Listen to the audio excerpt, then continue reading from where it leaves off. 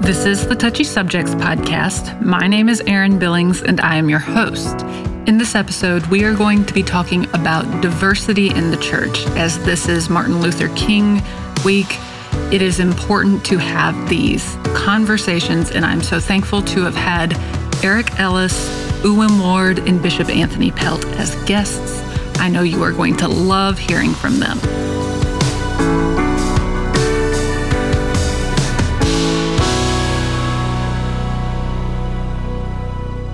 Diversity, equity, and inclusion is something that has always been very important to me. I'm very lucky to have grown up in a diverse family, in a diverse church, in diverse schools, not to mention the North. I went to performing arts schools, so that tells you what kind of inclusive environment I was in from such a young age. I went to state school for undergrad, and being a music major, it was common for me to be surrounded by diversity all the time. So you can imagine my culture shock when I transferred to a whitewashed Christian university in the South and realized that not all Christians grew up in such a welcoming environment and that not all churches embraced diversity, equity, and inclusion the way that I was raised to. And that's why I wanted to have this conversation today around diversity in the church. And oh man, I have an amazing panel of guests for you today. I have a holy hothead, I have a bishop in the Church of God, and I have one of the nation's leading DEI experts here to talk with you. So thank you guys so much for being here. Uwem, I'm going to have you go first. Please introduce who you are, what you do, and let everybody get to know you. Hi, my name is Uwem Ward. I'm also known as Coach Uwem or the Holy Hothead. I am formerly a preacher's wife in the Churches of Christ, and now I am a pastor and a spirit-led instruction coach. I work with women who are basically coming out of male-led spaces that have experienced that kind of spiritual trauma, where their voices have been silenced, their emotions have been silenced, they have been guided into journeys that they didn't necessarily plan for. Maybe even stay-at-home moms who were like, I didn't plan for this, you know what I mean? And so I work with women to help them find their voice again. And my husband and I also recently launched a church. So we have a micro church that meets in our home, basically as a safe space for people that are scared to go to traditional church. I love that. I'm so glad that you have that space available for people. Thank you for being here. Pastor Anthony, can you go next? My name is Anthony Pelt. I'm the senior pastor of a wonderful church called Radiant Living Worship Center down in Deerfield Beach, Florida. And I also have the privilege of being the administrative bishop for the Florida Cocoa Churches of God. Our wonderful host knows about us. We are connected through Church of God, Cleveland, Tennessee. And we're unique in the fact that my jurisdiction is predominantly Black. It is probably one of 5 regions in our country that is led by an African-American leader. And most of the churches that I have jurisdiction of are African-American. I'm married, 31 years, have 3 children, 2 grandchildren that I had the greatest time with over the holiday season. I spoiled them real good. And I'm looking forward to the dialogue today. Well, that sounds like fun. My parents are first-time grandparents, and they're having a great time spoiling my nephew as well. And I'm like, where was this when we were growing up? I guess that's the fun part of being a grandparent. Thank you, Pastor Anthony, for sharing. Eric, I will have you go next. My name is Eric Ellis. I'm the president and CEO of Integrity Development Corporation. We're a management consulting firm out of Cincinnati, Ohio. We specialize in diversity, equity, inclusion, and belonging, strategic planning, coaching, training. I've been in business for 32 years and have really developed a wonderful passion for this space. My father was a pioneer, so a lot of people consider me a pioneer in diversity, and yet my father was a pioneer before me, born and raised on the farm. My grandfather had no goal but for his kids to be farmers. It was sports that took him to Anderson College in Indiana, and he met my wife. So my dad was a consultant. My mom was a preacher. And so oftentimes people will hear a combination of those things, and my voice, both my parents are gone. But I used to see when I went to my dad's workshops and my mom's revivals, I saw the same things, people crying and really being transparent and being transformed. So looking forward to the conversation. My mom's a pastor as well. I love hearing about women pastors, and more importantly, I love supporting them. Thank you for sharing. Well, let's get into the conversation. We are not going to censor ourselves in this conversation. It is going to be very real and raw, and let's just dive right on in. So there are some people that say that racism and segregation does not exist. In what ways are you seeing racism, discrimination, or segregation in the church today? Let me share this. This is like that third rail topic. Full disclosure, you come to my church, it is primarily all African-American, or what I call it, we may be multicultural, we just all brown. So we may be American, we may be Haitian, we may be Bahamian, but we all have this pigmentation. And so one of the things that I've really always try to get people to understand is multiculturalism cannot be pigeonholed, because many times churches of color are multicultural. They just have the same pigmentation. So I try to remove it from that.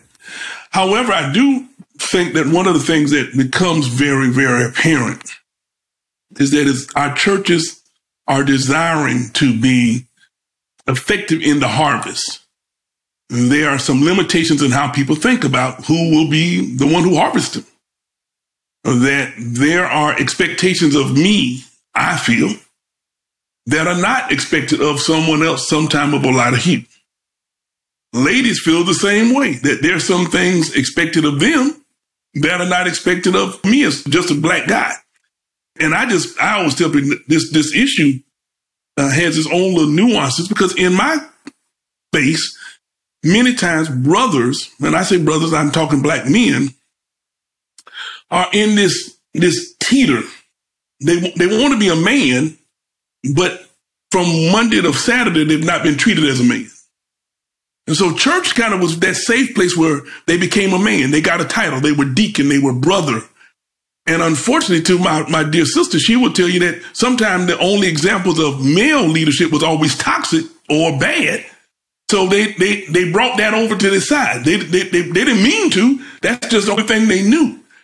And so when we're talking about diversity, I know I'm having to deal with, first off, getting over the fact that I'm comfortable if my culture attracts anybody.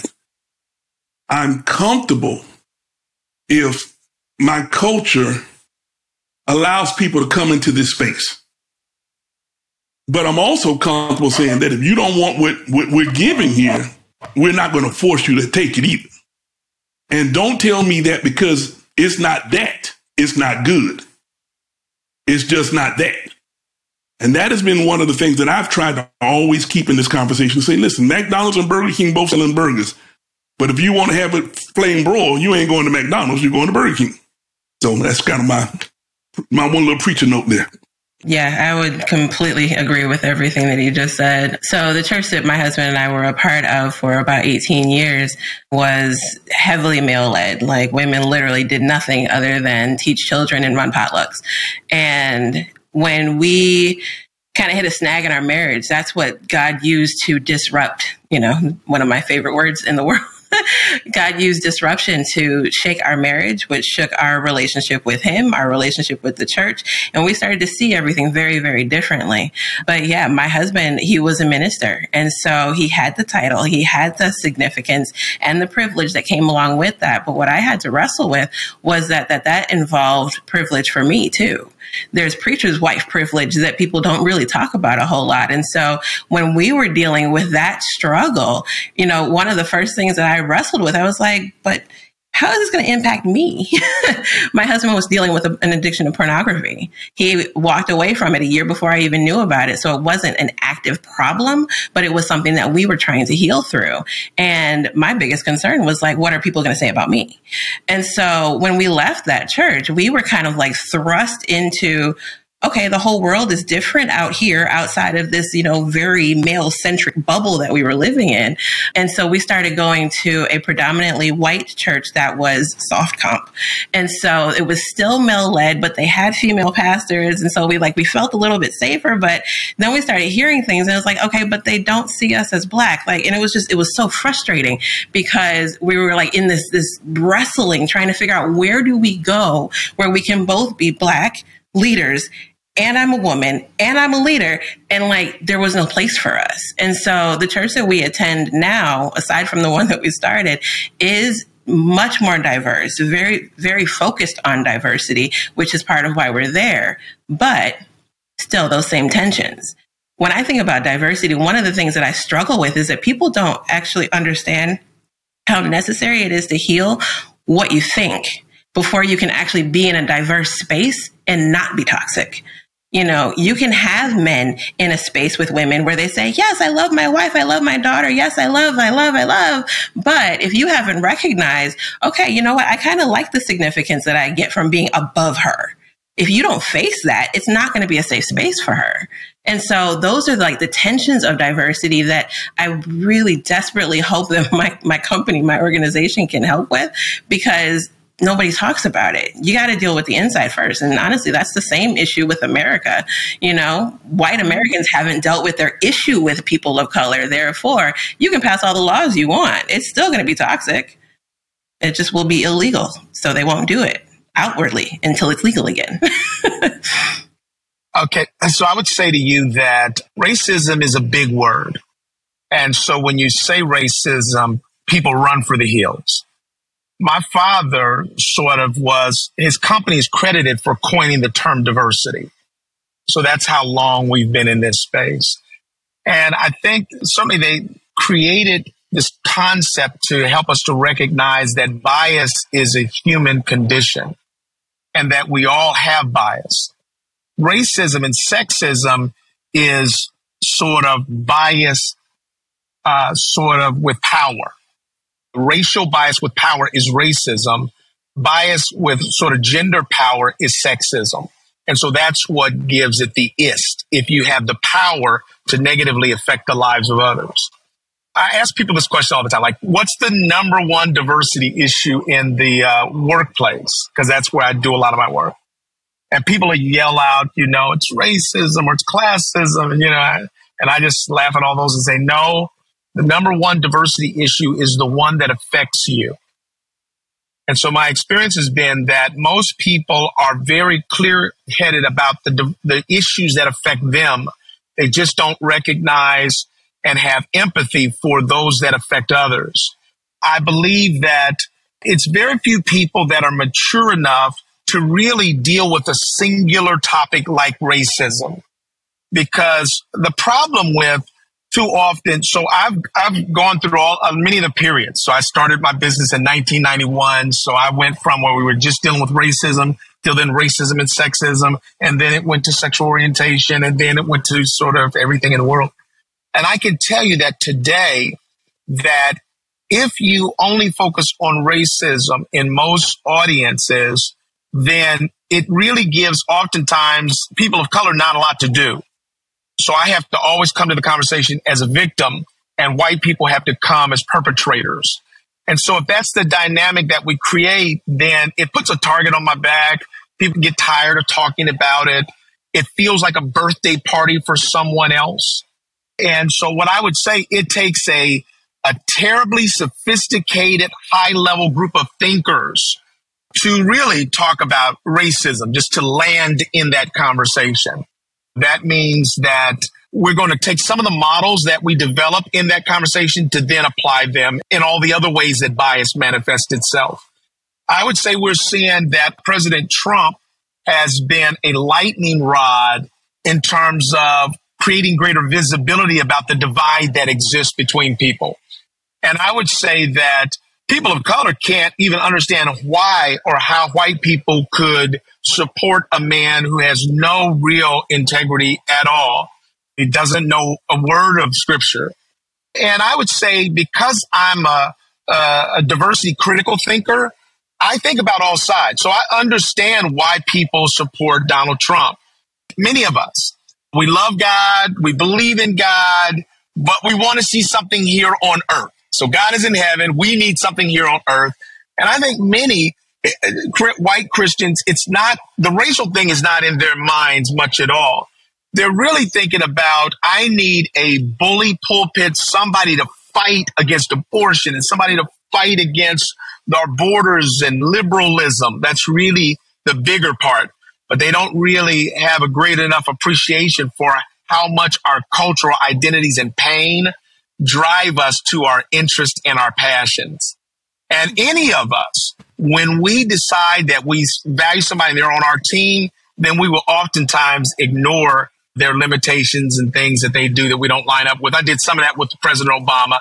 I don't think in any way President Obama and Trump are the same, but they get put up as though they are. But in terms of racism, I think that when whites and blacks come together in church, we worship together, we praise God together, we might even shout together, but we really don't know each other, don't know each other's stories. And I think that that's one of the big problems. I said, I think before we started, that it's more common to see black people and people of color go to white churches or a church with a white pastor than it is to see a mass of white people go to a church that has a black pastor. I think that's one indicator that we still have a lot of work to do. Let me interject something. And I I'm gonna tell you something, that was good. I may have to call you and just get with you to just talk about that. But I'm gonna tell you something that I've noticed, that the reason diversity, I've been noticing that in the corporate world, diversity, ethnicity, inclusion is under attack. Because just like in the church world, someone feels that someone is in a position because they're not qualified to be there. That one of the things that makes the issue of leadership in church and leadership in the world seem to be such a controversial issue is you're not qualified to be there. My sister is not qualified to be a pastor. She's a woman. She's a sister. She's not qualified. And so the one of the things I've had to really wrestle with, and I'm really wrestling with it, I want to be very transparent, is that I've been really praying about, Lord, give me the heart of John the Baptist. And I've had to remind people that John the Baptist is the first cousin of Jesus. Jesus gets anointed by his cousin who says, listen, this the cat. And then one day John finds himself in jail and cuz does not come see him at all. I've gone through the scripture 100 ways to Sunday and said, did he send him some stamps? Did he put some on his books? And he don't come see my cousin at all. So John has to send out word and say, hey, ask cuz, what's up? Why is it that I'm struggling this way? And when Jesus comes back and tells him, John does not protest. He does not kick. He said, I must decrease that he must increase. And I really believe God is putting our church in that place and say, listen, if especially I'm a Pentecostal, so I tell people, we believe the Holy Ghost is pouring out his spirit upon all flesh. Then I have to be open enough to say that one day he may anoint some flesh that I don't like. He may anoint some flesh that I'm like, man, come on, Jesus, that's what we're working with over there, what we doing? And I think one of the reasons it is such a hard problem in the church is just like you said, brother, we won't be honest enough to admit that our biases, we will fight for our biases more than we'll fight for the Bible at certain points. Absolutely. Absolutely. And that was just good stuff. That was really good stuff. Right. Thank you. When it comes to social justice, and there are issues with the police, like George Floyd, for instance, there is great pain involved for the Black community. For example, I know of a church that whenever the George Floyd incident happened, it was not even acknowledged from the pulpit. And it really did a lot of damage to the people of color in that congregation. Can you share your thoughts on what the Black community is feeling when these situations happen? I'd say that I'll jump in and then I'll pass the torch. But I would say that there's just a battle that's going on around cultural values. White people generally, this is a generalization, so it doesn't apply to all white people, but just if we're talking in generalizations, and this then goes to the white church. Their view is that police have a difficult job and they don't get enough appreciation. And they oftentimes say that, hey, sometimes you'll make mistakes in the midst of trying to police bad people. And they feel that it feels as though the Black community sort of generalizes a negative view of police. And so you get sort of tribes and tribalism that happens. And then when a George Floyd dies, most everybody can see, oh my goodness, that was terrible. But how long does that last? And that's what we see. So we see these sort of peaks and valleys around that. When the civil rights legislation came about, on one day there was white drinking fountains and Black drinking fountains. And on the next day, the law said you can't do that. So white people said, we don't. We don't see color and we don't have bias. So one day it was out there. The next day I said, I don't, because the law said. Now, whatever happens in my heart, good luck trying to figure that one out. And so that's what we're living in a world right now. And this is going to seem like the long way. So, civil rights legislation came about. Affirmative action said to companies, you've got to be fair to all people. So you had to put together a plan. So they kept coming back to the companies like, hey, do you have any Blacks? Do you have any Hispanics yet? No, we can't find any. We can't find any. So finally, the government said quotas. Because you keep telling me you're unsuccessful, now I've got to say you've got to get numbers because that's not right. And so what happened is over the years, everything that we did for women, for people of color and others, we had to label it. Programs for women, leadership development for women, this for minorities, scholarships for minorities. So we had to label all our stuff because we weren't getting anything. And now that's what the attorney generals are going after, is you labeled something that meant you discriminated against others. So white bias remained quiet and sort of underneath, and all the things that are supposed to help us were vocalized. That's the world that we live in right now, is that the system, if we never say anything out loud, it will just favor the dominant culture. People that are white, male, college educated, Christians, that's the dominant culture. And we will get privileges in those spaces if nobody's saying anything. When Stephon Clark was killed, I think that was in 2016, I think. My husband was pastoring in a predominantly Black church, and he was furious because Stephon Clark was someone who was killed here in our city in Sacramento. And we had members of the church who knew him, who were friends and family of him. And my husband was empathizing with them. He was drawn into the emotions of it. And his sermon that week was so fired. Like, he was so angry, but justifiably so. In response, he was then called into the office where the elders told him he was too passionate and he was yelling and was making people feel concerned. It was a Black church. Oh, my.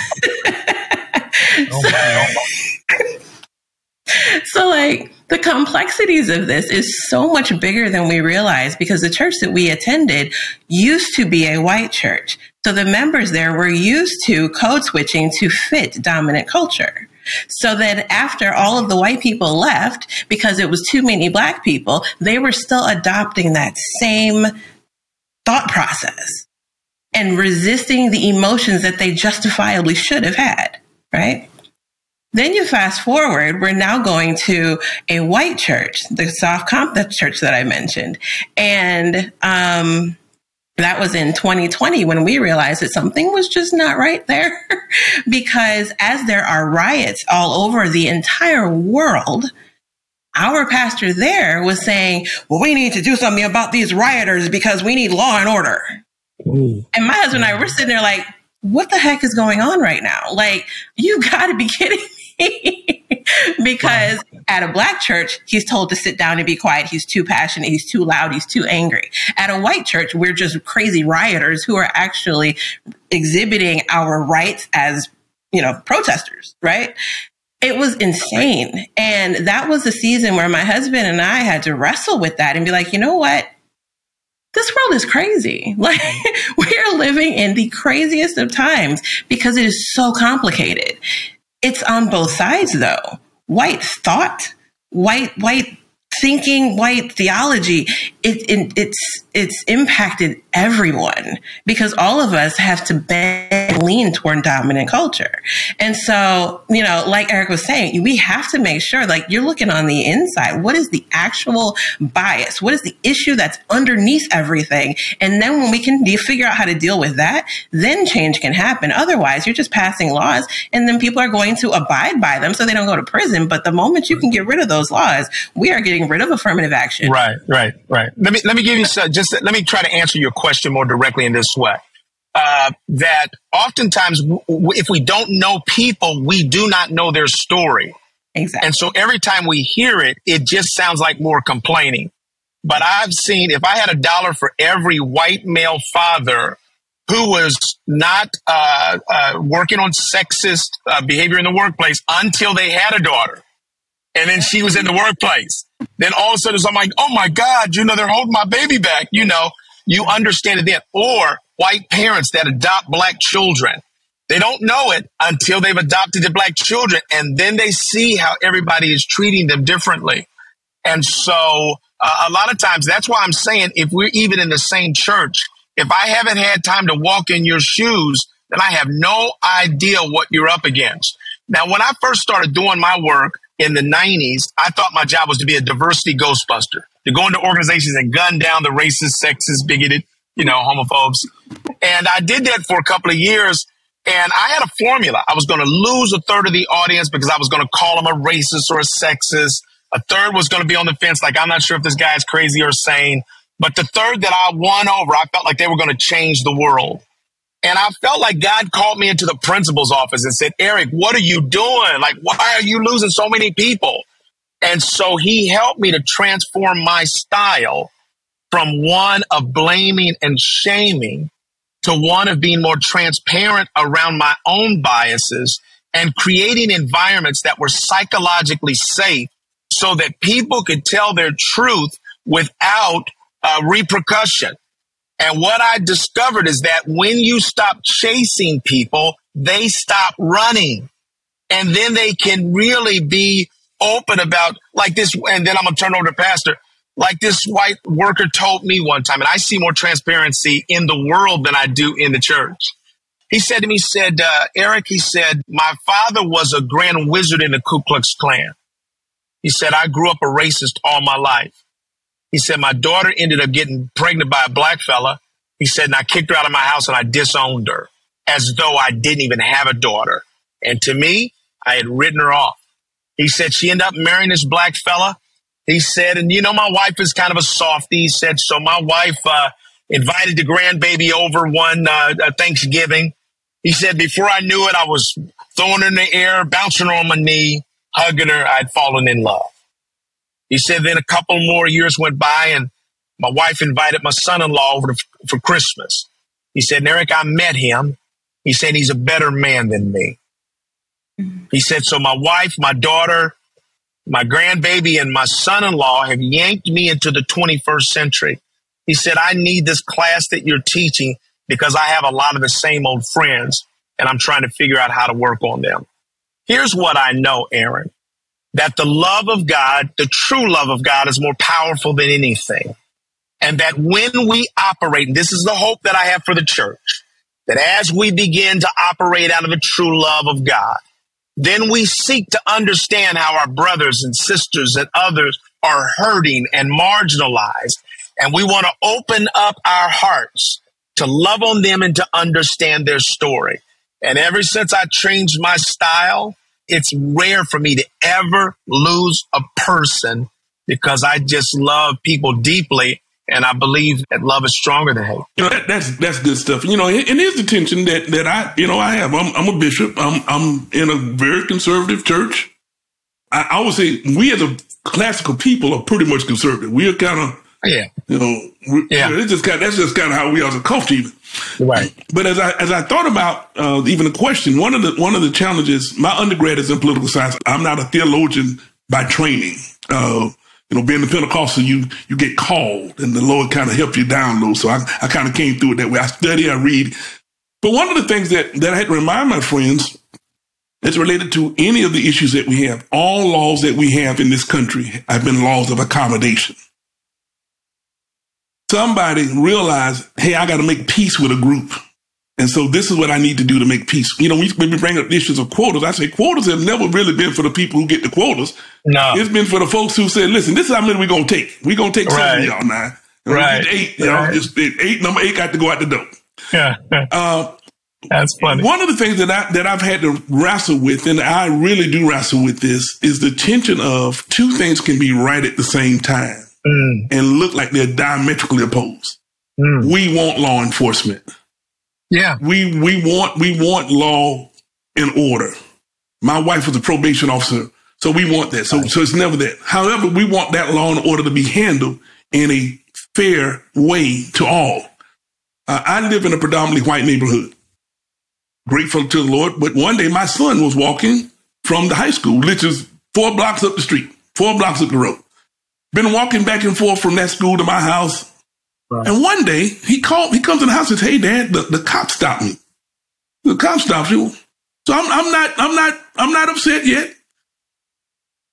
He tells me that the cop stops me and begins to question him about a few things.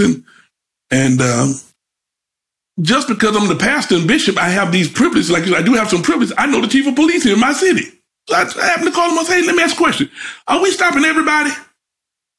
That's all listen, I ain't against stopping people. I just need to make sure we stopping everybody. Right. And he said, Reverend, I don't know what all would have happened, but I assure you that we are handling this in an equitable manner. So I let it go. Well, one day I'm riding through the neighborhood and I get pulled over. I'm 10-2. Right. Immediately. Right. I'm 10-2. Right. Yes, sir, Mr. Officer. How can I help you? And the guy will give him this. He was not being a jerk, but I noticed something.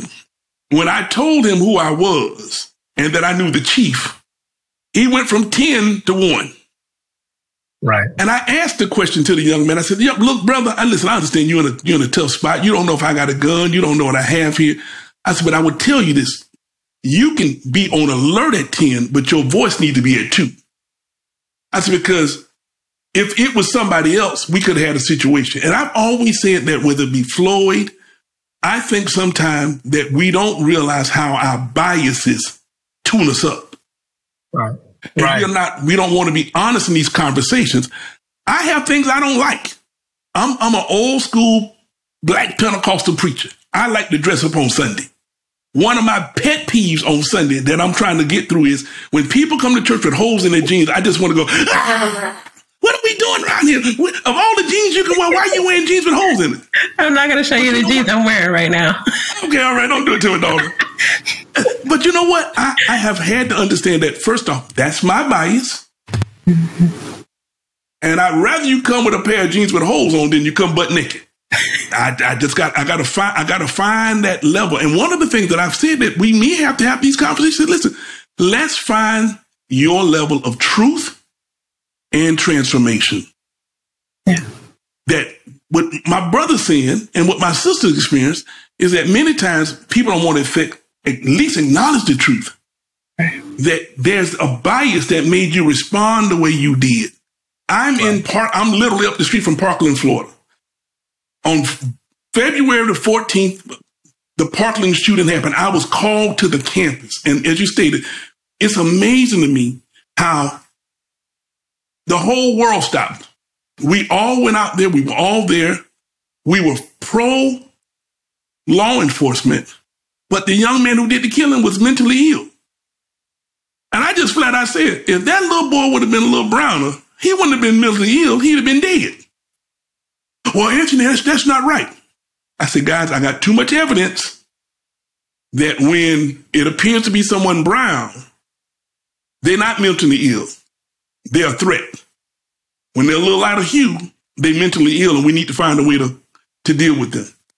And I said, that's a problem. And so when you talk about the issues of George Floyd or Freddie Gray or different things of that nature, I think that one of the things we must do is just be honest and say, listen, we don't see this thing the same. And part of the reason we don't see it the same is because you don't have to see it the same. My son, I tell him, you got your driver's license? 10-2.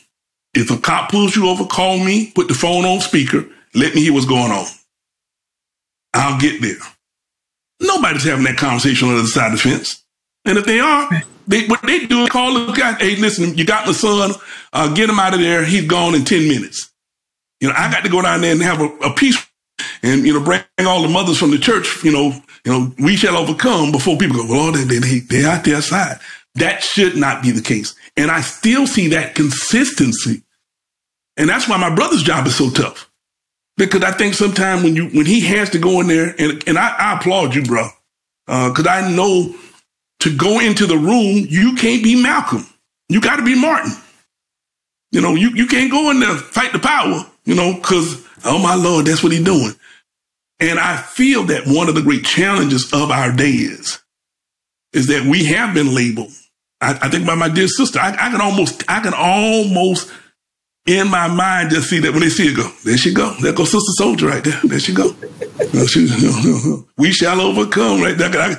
And she has to battle that bias just to be afforded the opportunity to say, listen, I'm not what you think, but I do need to make you think the way I think so that you can better think.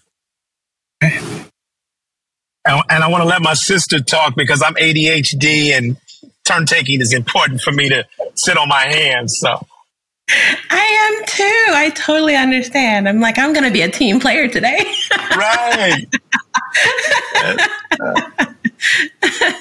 It looks nice on you. Thank you. One of the struggles that I have is I have 3 boys. My daughter is my youngest. And when I started having my boys, it became really real. I'm looking around the world very differently when I've got little baby boys in my hands, but my oldest just turned 13. And so my oldest son is 13 years old and he's mildly autistic. He gets very, very nervous when he is talked to by strangers. He gets very, very nervous when he feels like he's in trouble. He gets awkward. And it is terrifying to me to acknowledge that I have to let my son go in this world. I was a homeschool mom for the majority of his life. I just sent my kids to school for the first time last year. This is their second year in traditional school. And it was terrifying because this was the first time I had to let them out of my hands, out of my sight every single day, literally handing my babies over to white teachers that I don't know how they really feel on the inside because they're not going to say that during an interview.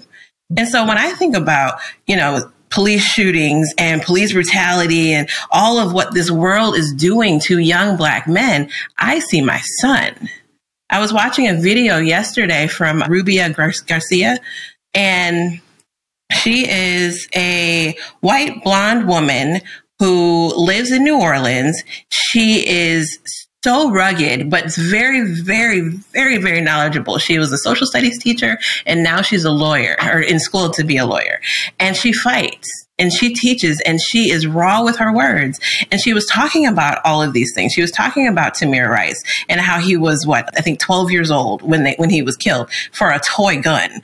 And it's so when we look at all of these issues, some people can see an issue. I see my baby. You know what I mean? Right. And that's a totally different conversation. When I talk to a friend whose husband is a cop and she's that's all right. She feels the comfort that she has knowing that she has a connection. She can talk, she can spit her husband's name in a heartbeat and know that her and her kids are okay. I don't have that.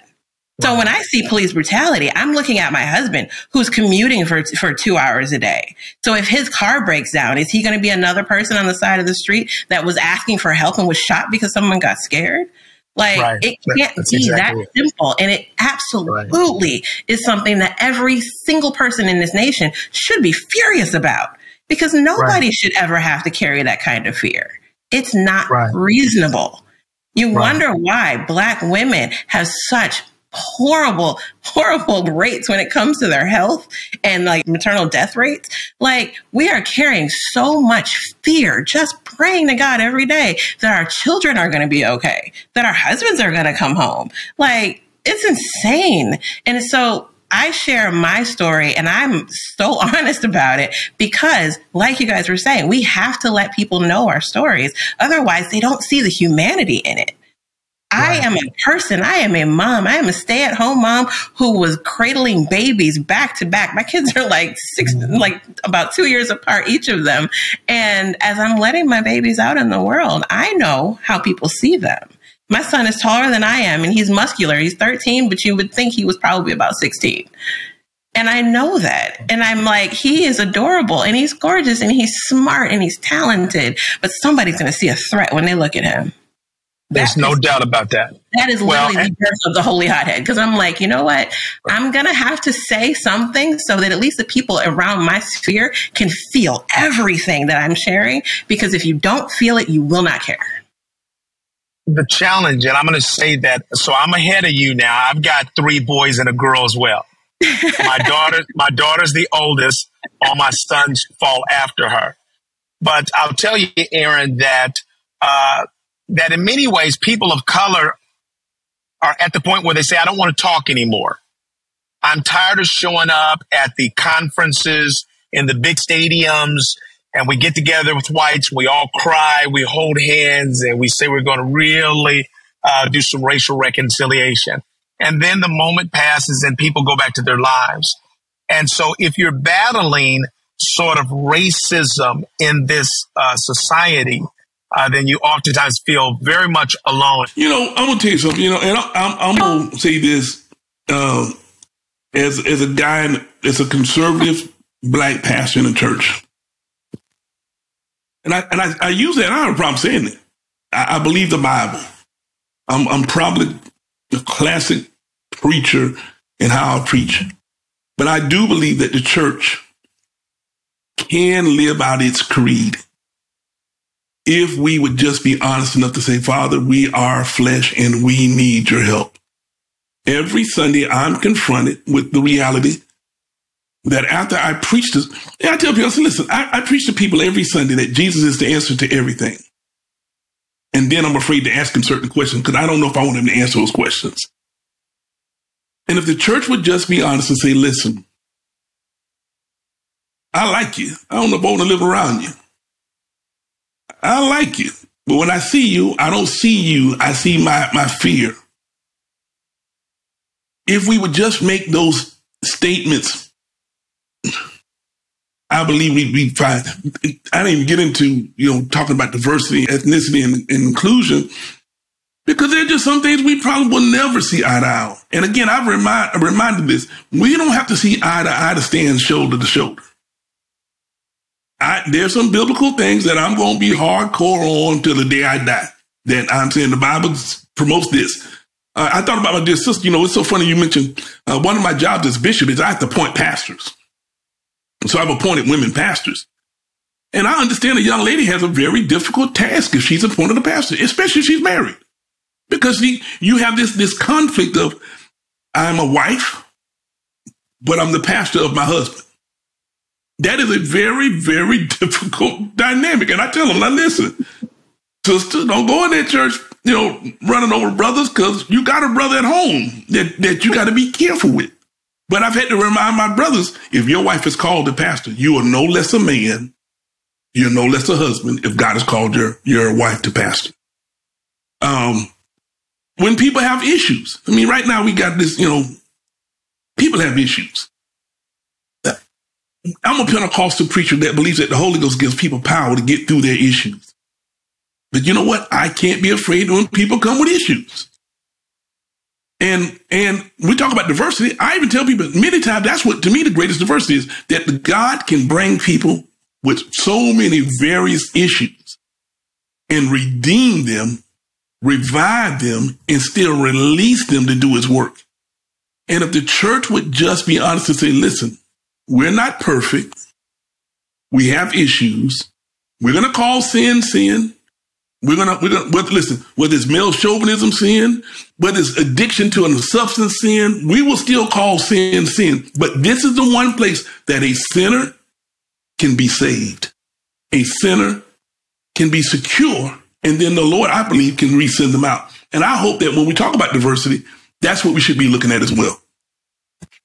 like when I think about, diversity, of course, naturally the assumption is gender diversity, ethnicity diversity. But I agree. I think, we need to make sure that we're making space for people in the church to be themselves. And there is so much diversity that comes with that. I got my beginning with recovery ministry through Celebrate Recovery. And Celebrate Recovery is an extremely white space. But the one that I was going to was the most diverse one that existed anywhere, right? And the man who called me into leadership after leaving a church that said I wasn't allowed to lead, he was white. He was white and he was bald. And when he was calling me into leading this ministry, bald people are anointed. Don't worry about it. You see this, that's an anointing. There's an anointing on bald-headed people. Okay, but white and bald causes a different feeling where it's like, are we good here? Are we good? But he saw me. He saw something in me that no one else had been able to see. And so he allowed me to learn how to lead there. I got my first opportunity to speak to an audience, a mixed audience of men and women in that ministry. I was terrified. But the moment that I started speaking, I was like, this is where I was supposed to be all along. Like, it felt so effortless once I was there, right? But he still hadn't addressed his issue with women. So he was only okay as long as I was under him, right? And so it's like, all of our stories have so much value, but we have to be willing to listen to each other's stories. I understood his story, so I understood where he was coming from, and I understood what his issues were. I was probably a little bit spicier in sharing with him what I saw, but he got the message, and we're fine now. Thank you. But we had to listen to each other. He understood my journey. I understood his journey. We could get to a place where when we hadn't talked for like a year and a half because of some really unpleasant experiences, but when I was struggling, I still went to him because I knew that he understood me more than most of the other people that I knew. And so like that level of connection and relationship is possible. It is real because we have to listen though. One of the things that I teach my clients with All Made Well is we have to voice it.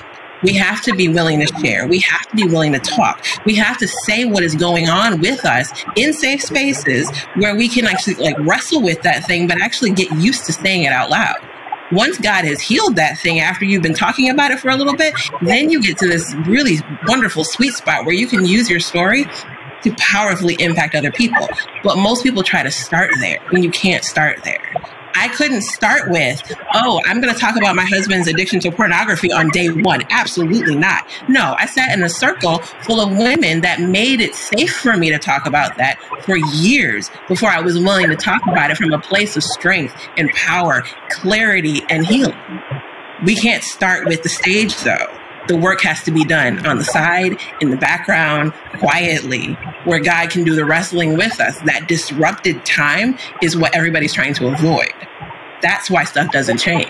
The difficulty in life is not that you're not going to face difficult things.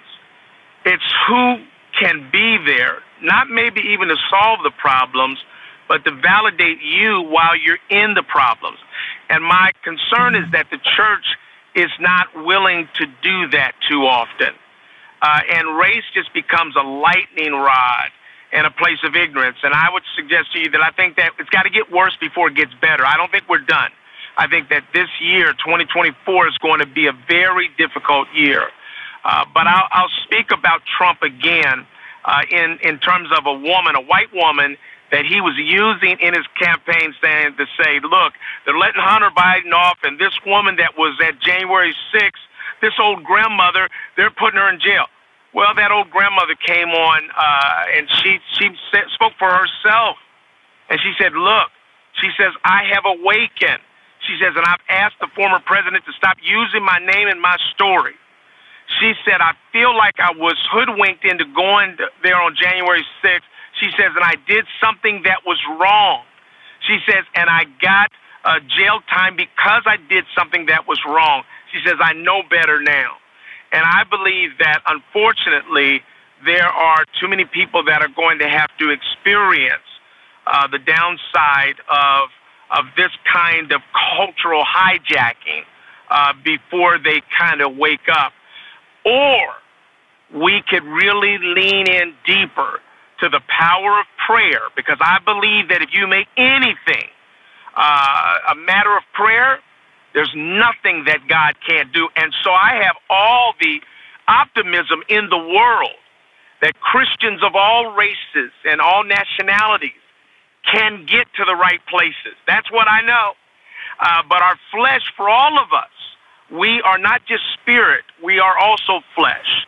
And so I think that that's where, when we really begin to develop meaningful relationships across differences, we'll understand and be more concerned about our brethren and our sisters and what they're up against. I think that the church is still very sexist. I think that black pastors and black men in church leadership are very sexist. So we have as much of a blind spot and ignorance about that than white people would have about racism. I don't think that black men are any more enlightened about sexism than whites may be about racism. I like this conversation because it's causing me to think. You know, one of the things that I think as it relates to any of these issues, it is always still a matter of power and yes. position. Yes. And I think one of the great challenges that the church has is we have adopted what I call a westernized model of success. Yep. As opposed to a biblical model of success. I just talked about John the Baptist, that John said, I'm ready to decrease that he might increase. Right. And I would say that if the church would get the John model, that would be the Christ model. Jesus, I always tell people the Jesus model. Yeah, right. Yeah, the Jesus model. I remind people, I said, Jesus is all 100% God, comes to the earth and goes silent for 30 years. Who does that? Who has all that juice and don't let nobody know I got the juice? So then in the 3.5 years, he does this stuff, and then he goes out on a murder rap, on an insurrection rap. I just go, wait a minute. Right. You know, that is so counterculture. Right. And I would say this, that as we relate to diversity, you know, ethnicity and inclusion, that if we would adopt the Jesus model, and again, I stand there flat-footed and declare that there are days I don't know if I adopt the Jesus model. I like being the bishop. Like the daughter said, when I go to church, the bishop get the big piece of chicken. He got the best chair. I get the best parking space. Ain't no need to be lying and saying, do I have to give that up? I got to let that go. Right. But I'm praying every day that we would be honest enough. And I'm telling you, I'm doing soul searching to say, Lord, if you need me to move, I'm moving. And Lord, I don't see myself as less than because you move me and then use someone that I wouldn't have used. That becomes the real big issue, that God can choose to use somebody that I personally would not want to be used. And again, as a Pentecostal, I have to remind us, we can't believe that God can claim everybody and then get mad when God claims that somebody. Wait a minute, come on. Again, I could go into preaching mode, but I just pray. And I was asking you, my brother, when you do you get a chance to talk to churches on both sides about these issues? Or have you been confined more to a corporate model and you find that the church kicks back against it? Yeah, so I've had a few churches. I had a pastor. I went to a sort of multicultural church with a white pastor. I was his worship leader. It was one of the most phenomenal diversity training sessions I've ever had in my life because the Spirit of God was there. And after I got done with 2 days of training, he said, Eric, are you done with your training? I said, yes, sir. He pulled out his clipboard from under his seat and had 100 more questions because his curiosity was so high.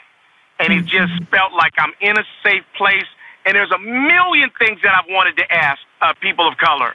And he just started asking one after another, and we just wept and we cried. And I know that what God is able to do. I would tell you that I'm going to say a bold statement right now that you say we're not edited. I would say to you that white evangelical Christians probably would not vote for Jesus Christ for president right now. Not at all. If Jesus was here running for the office, they wouldn't vote for him. Because he'd have open borders and all kind of stuff. He'd be down there trying to heal people and praying for the sick and stuff, hanging out with the poor and prostitutes and stuff. No, nobody'd be voting for him, and not a lot of black people either. While we think we'd be right there voting for him, no. So we have lost our way in terms of the model that we should be following. And so I really expend very little energy blaming, shaming whites or anybody. I don't spend any time in that conversation because it's futile and it doesn't yield anything. There's a poem that says, "I'd rather see a sermon than hear one any day." Right. My mother dedicated all 5 of her children back to God as preachers. And I was laughing a couple years ago saying, because my mother's dead, I'm so glad that I'm not my mother's preacher. And I was in a corporation, and God just said, ding, ding, hey. This is the ministry. What? This is the ministry your mother prayed for. Yeah. And so I'm in the world being a Christian. And because I do diversity, I love that I do diversity. Because diversity, if it's not careful, attacks Christians. And so I get to be a wonderfully open Christian in a secular world. Last point. I just spoke at the Inclusion Conference in Savannah, Georgia. That's the Society for Human Resource Management, their national inclusion conference. So I was there speaking to an audience, and a white man came up to me afterwards. He said, "You know, Eric," he said, "I was feeling kind of lost in this space of diversity." He said, "Sometimes as a white man, I feel like I'm not really accepted." He said, and I was saying, "God, you need to show me a sign." He said, "Because I think I'm done." And then he came to hear me speak. And he said, "I was so blown away by how cavalierly you just throw out your faith." He says, and I said, "That's the model I was looking for." And I told him, I said, "I'm not trying to proselytize people. That's not my objective. I just say who I am just like everybody else is. And then I love on all people. And I let the love of God, that's my superpower. My superpower is not what I know. It's who I know. And it's who I serve." And I tell you, all of us need this lesson, not just white people. Our preacher was saying there, you could do a whole diversity thing in an all-black church about them. Forget talking about whites or anybody else at all. We struggle with our own diversities. Yes. And so there's just a lot of healing work that needs to be done in this space. You are right. The church has a lot of healing work to do. That is for sure. I've done a lot of consulting work over the years, and one of the issues that I've seen across the country is a lack of representation in the church. I personally believe that the leadership of the church should reflect that of their congregation, which means that there should be representation on staff, on the stage, in the boardroom, and it should trickle down into each ministry department. Unfortunately, that's not the world we live in currently, nor is it a world that some church leaders think is necessary. What can be done to promote diversity, equity, and inclusion in the church? What systems or accountability structures can be installed into churches so that we can do what we're supposed to be doing, which is promoting unity and also preventing church hurt? Is there even a DEI approach that we could take, and what would that look like? When I started going to a predominantly white church, we started noticing that like their entire staff, like the foundation of their staff was their family.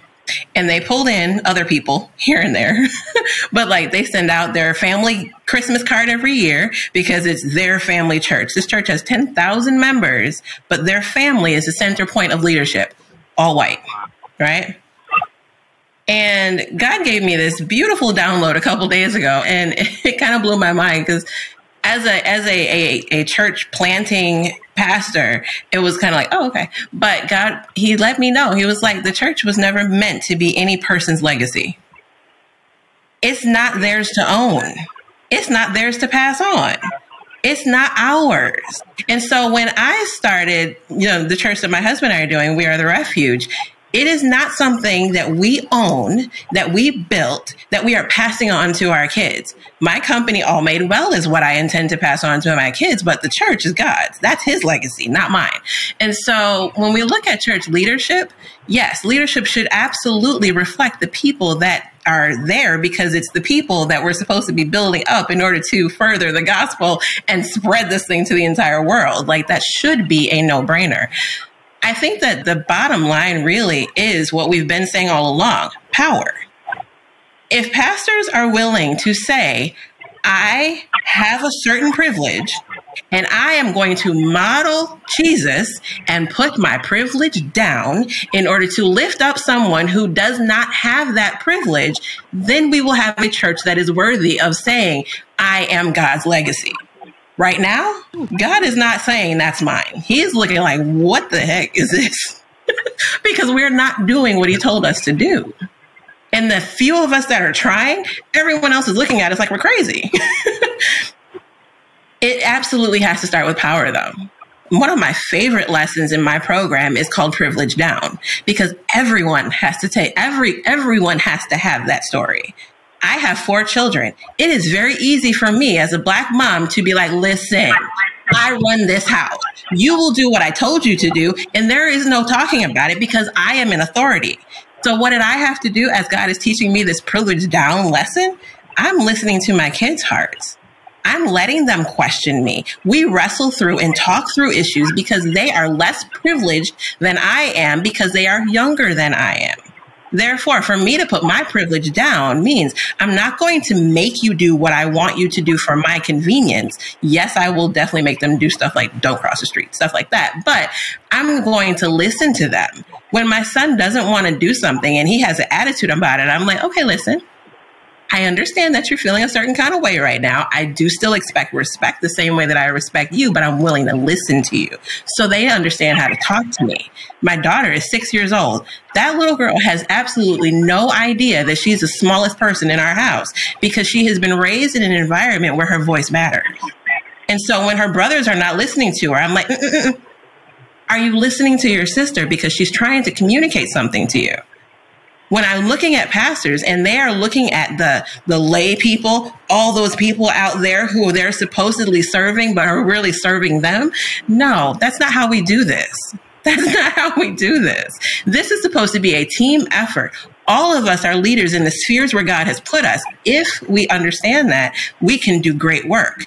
But when we have one person that sits on the throne and it's not God telling everybody else you're serving me, that's never going to work. And it's never going to be something that reflects the heart of God.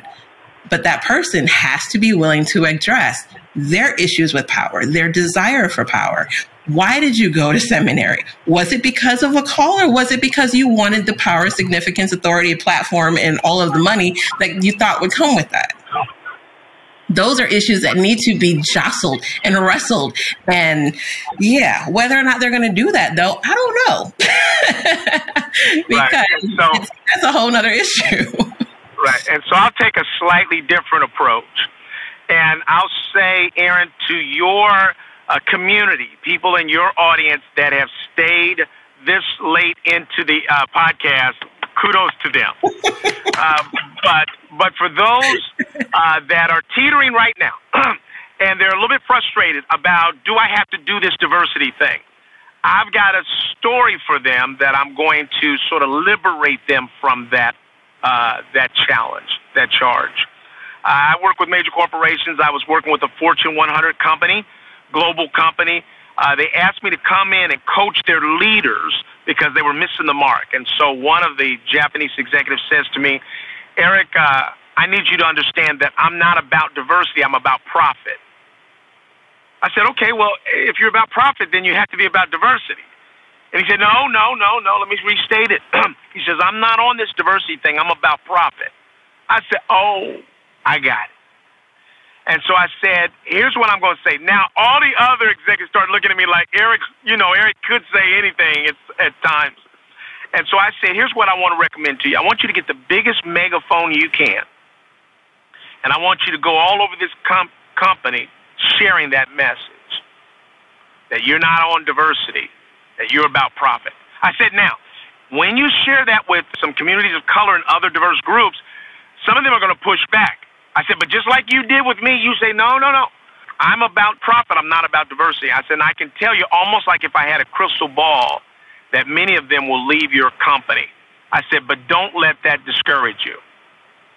And so here's my message to anybody in your audience that is questioning whether they really want to do this thing called diversity. I say you don't have to. Do not do this. If you don't understand it, if you don't believe in it, don't do it. Don't do it because other churches are doing it. And here I'm going to go even further. And I'm going to say that my prayer is that God will bless you and anoint your ministry. In other words, if you never take the opportunity to embrace this thing called diversity, my character, my Christian faith is not going to have me pull against you because of that. But I'll say to you this, that if you begin to embrace your people and their individual stories, there's no way that you can miss what God has blessed. Let no man call cursed. Again, full disclosure, you must be intentional in identifying and introducing. I tell you, that's what my job is, to identify and introduce. I have a Suburban, and I got a Suburban because I didn't want to get a minivan. At the time, I was doing youth ministry, and all the youth pastors had minivans. And I said, I am not getting a minivan. Just not going to do it. Right. So I get the Suburban, and I realize the day I get the Suburban, all of a sudden I start noticing Suburbans everywhere. Mm-hmm. I mean, just everywhere. Look, there's another Suburban. There's a Suburban. There's a Suburban. The moment that I was introduced to a Suburban, it changed my view. And all of a sudden I started just seeing Suburbans everywhere. And I asked us as leaders to say, Lord, touch my view so that I can see the potential everywhere. That I can see, like you said, I can see the person everywhere. Right. Sometimes our churches become a closed cluster. Right. And it becomes easy. Let's just be real. Again, as a pastor, as a bishop, it becomes so easy to say, listen, I got these 5 knuckleheads. That's all I want to deal with. Right. That's all I can deal with. Right. But if we're serious about being the church, and in a day of so many complex issues, in a day of such polarization, we believe, and I again, this has been helpful to me. Y'all kind of help me walk through devotion, that I must be prepared to say, God, I see him. And I don't just see him as what I don't like. I see him as somebody you came to save, right? To deliver. And even in saving and delivering them, I may have to wait a little bit until you develop them to the point to where I really can tolerate them. You talked about my grandchildren. Over the holidays, I have one that's 7 months and I have one that's 2 years old. And my 2-year-old, we were having a hard time getting him to be potty trained. Man, he was acting like his granddaddy. He said, listen, if you're going to change me, I'll let you change me. But he came here over the holiday and it clicked. But I had to be patient until it clicked. I had to go in there with the restroom and, help him. You sit on the potty and, he missed the potty. And, I thought to myself, good Lord, we got to get this under control. Because, and I never forget, he had a situation where he sat on the potty, but he missed the potty. So I had to give him the applause for at least getting there. He just didn't get the stuff in there. And I had to clean up the bathroom. And the Spirit of the Lord spoke to me. He says, you know what? That's the life of a believer many times. That many times people are trying to get right. They just miss it. That's right. Exactly. That's right. I didn't spank him. I didn't yell. Matter of fact, he got a little button. We had the clapping of the hands. Yeah. And I thought to myself, God, I thank you for keeping up with me for every day I missed it. Heaven still applauded. Folks, the church is the place where God changes lives. Woo! And I don't ever want you to believe, and listen, we battle, we're family, we made it. That's right. But I promise you, in a world that's trying to keep you divided, the church is a place that can afford to let you be diverse. And so I make this appeal to you, whether you are where my dear sister is, where my dear brother is, don't give up on God. Don't give up on his church. He is a changer because he's the only one who can change everyone that comes. I love you. And I hope I hope you stuck with us during the podcast. I hope we were a blessing to you. I love you guys. One praise report. I want to close the loop on the story that I told you. Asked me, have I done this in the church? And I told you one story of my pastor who allowed me to be his worship leader. I've never been as free in any church ever, that he just allowed me to allow God to work through me. He's been in ministry for over 30-something years. Just a month ago, he turned over his ministry, his pastorate, to a young black pastor. And I went there to see this, and I just cried because I felt that the teaching that he had received had changed his heart in such a way that he's installed a black pastor to follow him to pastor this mainly white church.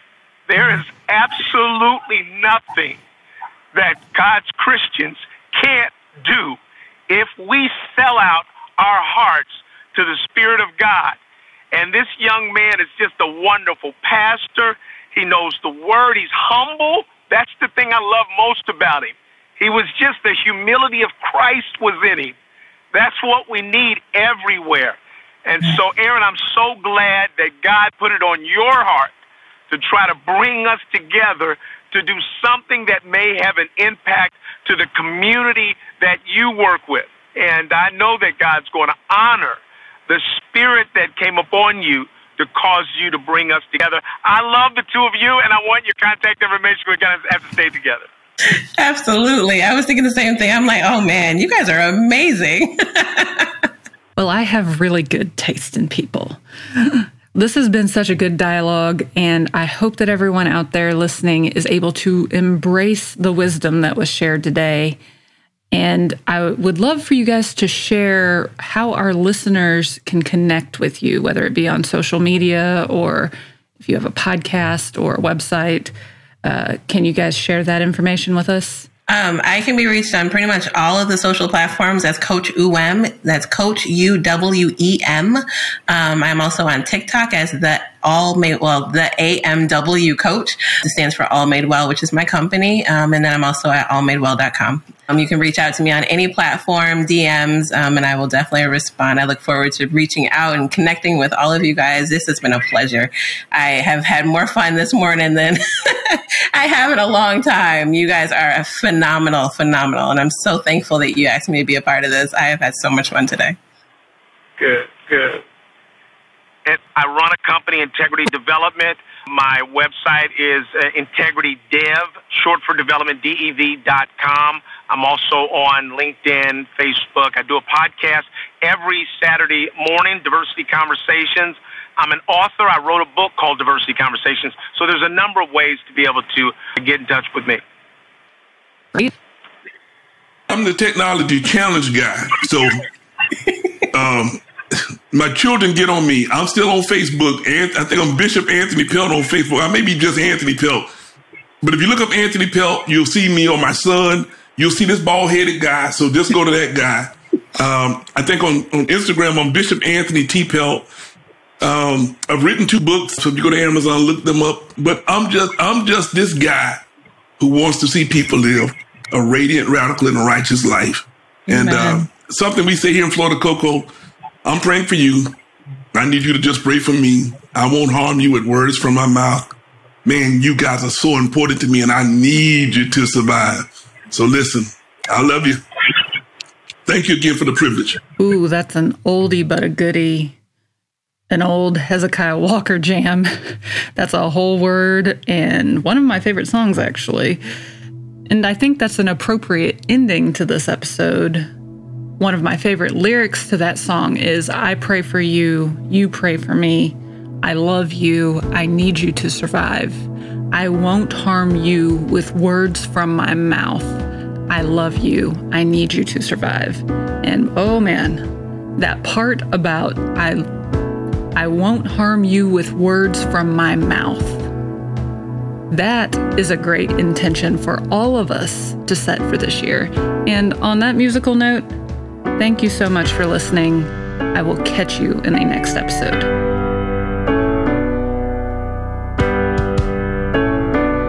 Thank you for listening to the Touchy Subjects podcast. If you would like more information about what we do and who we are and how you can get involved, check out our website, www.letstalktouchysubjects.com. You can also find us on Instagram at Let's Talk Touchy Subjects. Thanks again for listening, and we'll catch you in the next episode.